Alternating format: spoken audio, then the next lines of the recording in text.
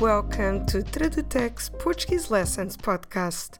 Olá, eu sou a Helena, and on this episode I want to talk to you about the verb to have in Portuguese. The verb to have in Portuguese is the verb ter. Ter. Ter, it's also a very irregular verb, just like the two verbs we've done before, the verb ser and the verb estar. If you want to go through these verbs again, the two verbs that translate the verb to be in English, the most permanent to be ser and the less permanent to be estar, you can check the last two episodes. But on this one, we're going to focus on ter. So how do we spell it?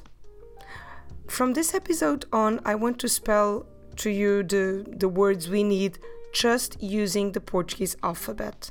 If you still have any questions about the names for the letters in Portuguese, please listen to the episode number 4, episódio número 4, that is all about the alphabet.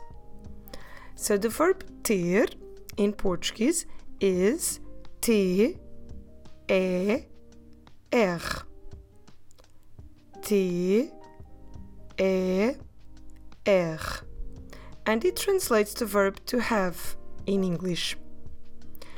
In general, I would say that the majority of the situations when we use to have in English, we use ter in Portuguese. Obviously, there are some exceptions. For instance, when we want to talk about our age, in Portuguese we use the verb ter, but in English we use the verb to be. So if in English you say, I am 40 years old, for instance, in Portuguese we need to use not the verb to be, ser, or even estar, but the verb ter. That would be, eu tenho 40 anos. Okay, so this is one of the situations that we cannot exactly do a literal translation when we talk about our age. The word for age in Portuguese is the word idade. Idade. Idade. Another situation where I've noticed that in English we use the verb to have, but in Portuguese it doesn't make sense. It's when we refer to something that we ate or drank. For instance, you go to the restaurant and you say, oh, I normally have, a steak or a fish or a soup or a beer or wine. I normally have. But in Portuguese, that doesn't make sense to us. For us, the idea of eat or drink, it's expressed with the verb to eat or to drink.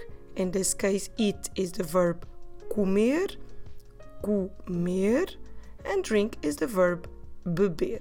So we don't use the idea of have in terms of having food, of eating or drinking, food or drink. But I think in general you can trust the verb ter as a normal translation for the verb to have. So if you say, I have a house, I have a son, I have a job, I have a pet, I have a car. So all that we also use the verb ter to express those same ideas. So let's look at the verb itself. As I told you in the beginning, it's a very irregular one.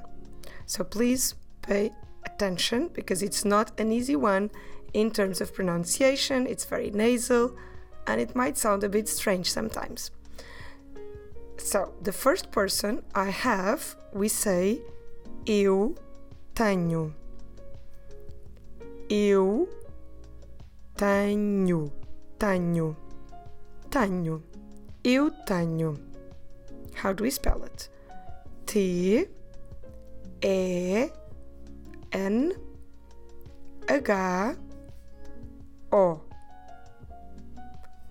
Tenho.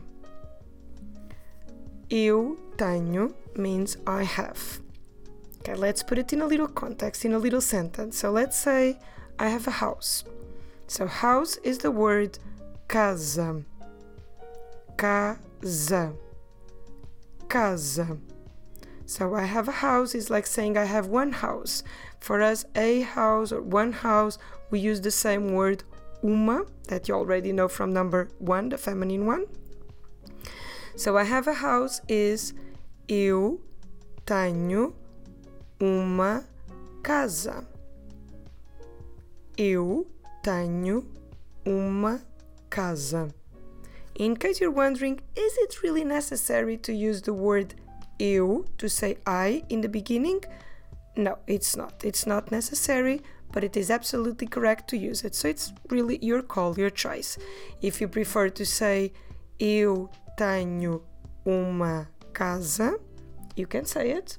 If you prefer to say tenho uma casa, that's exactly the same meaning and it's also correct. So now that we've done eu tenho, let's see how do we say you have. This is not new for you if you were with me on the last episodes.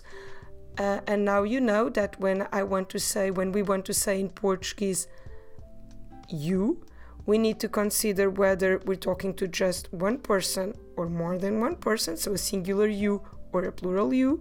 And within the singular you also need to decide whether it's more formal or more informal. So when we conjugate a verb, we always start with the informal first. And the informal you is the word tu. Tu. And to say you have, we say tu tens. Tu tens. So you already know that every time we want an informal you, the ending for that verbal form is always ending at the sound sh. When we write it with the letter S, but then when we hear it, we hear a sh. So that's what you have on tens. Tu tens. How do we spell it? T E N S. Tu tens. Now, in case you wanted to say a more formal you, not if you're not talking to friends or family or to someone much younger than you, so you need the other you, the other singular you, the one we use with the você. So you have formal is você tem. Você tem. How do we spell it? T E M. Tem. So no sh at the end this time. That makes the difference between the informal tens and the formal tem. Do you want to make it a little sentences on this? Let's keep doing the example of the house so you can see it in a sentence. You have a house. If it's informal, is tu tens uma casa. But if it's formal, it changes into você tem uma casa. And we know that the tem, você tem, will also be the right verb form for he and she. That always happens when we conjugate the verbs in Portuguese. The verb form we use for formal you is the same we use for he and she. That doesn't mean that they mean the same. They do absolutely mean different things. Formal you, você is the you, he and she, ele, ela is he and she. But they just happen to use the same verb form. So if you want to say he has a house, we go ele tem uma casa. Ele tem uma casa. But if it's she has a house, it goes ela tem uma casa. Ela tem uma casa. So don't forget about this. Você tem, ele tem, ela tem. The word tem is good for the three situations. And now let's move on for we. We have. Nós temos. Nós temos. How do we spell it? T, E, M, O, S. Temos. We have a house. Nós temos uma casa. Nós temos uma casa. And the last one, that it's again valid for 3 different situations. I'm talking about the plural you. This time it doesn't matter if it's formal or informal. We only have one word to say you in case you're talking to more than one person, our plural you. And it will use the same verb form we use for they. But in Portuguese, we have a masculine they and a feminine they. So the plural you is the word vocês, vocês, and you have plural is vocês têm, vocês têm. Okay, you might find this one a bit strange because it's like the tem we had before for você, ele, ela, but we double the nasal sound. So instead of saying tem, we have a double têm, têm. It's important to keep your mouth open, so don't close your lips at the end. How do we spell this one? T, E, but this time, this one takes a circumflex accent. Circumflex is that accent that seems like a triangle. Okay? So T, E, com acento circunflexo, M. So it's just like the tem we've done for singular.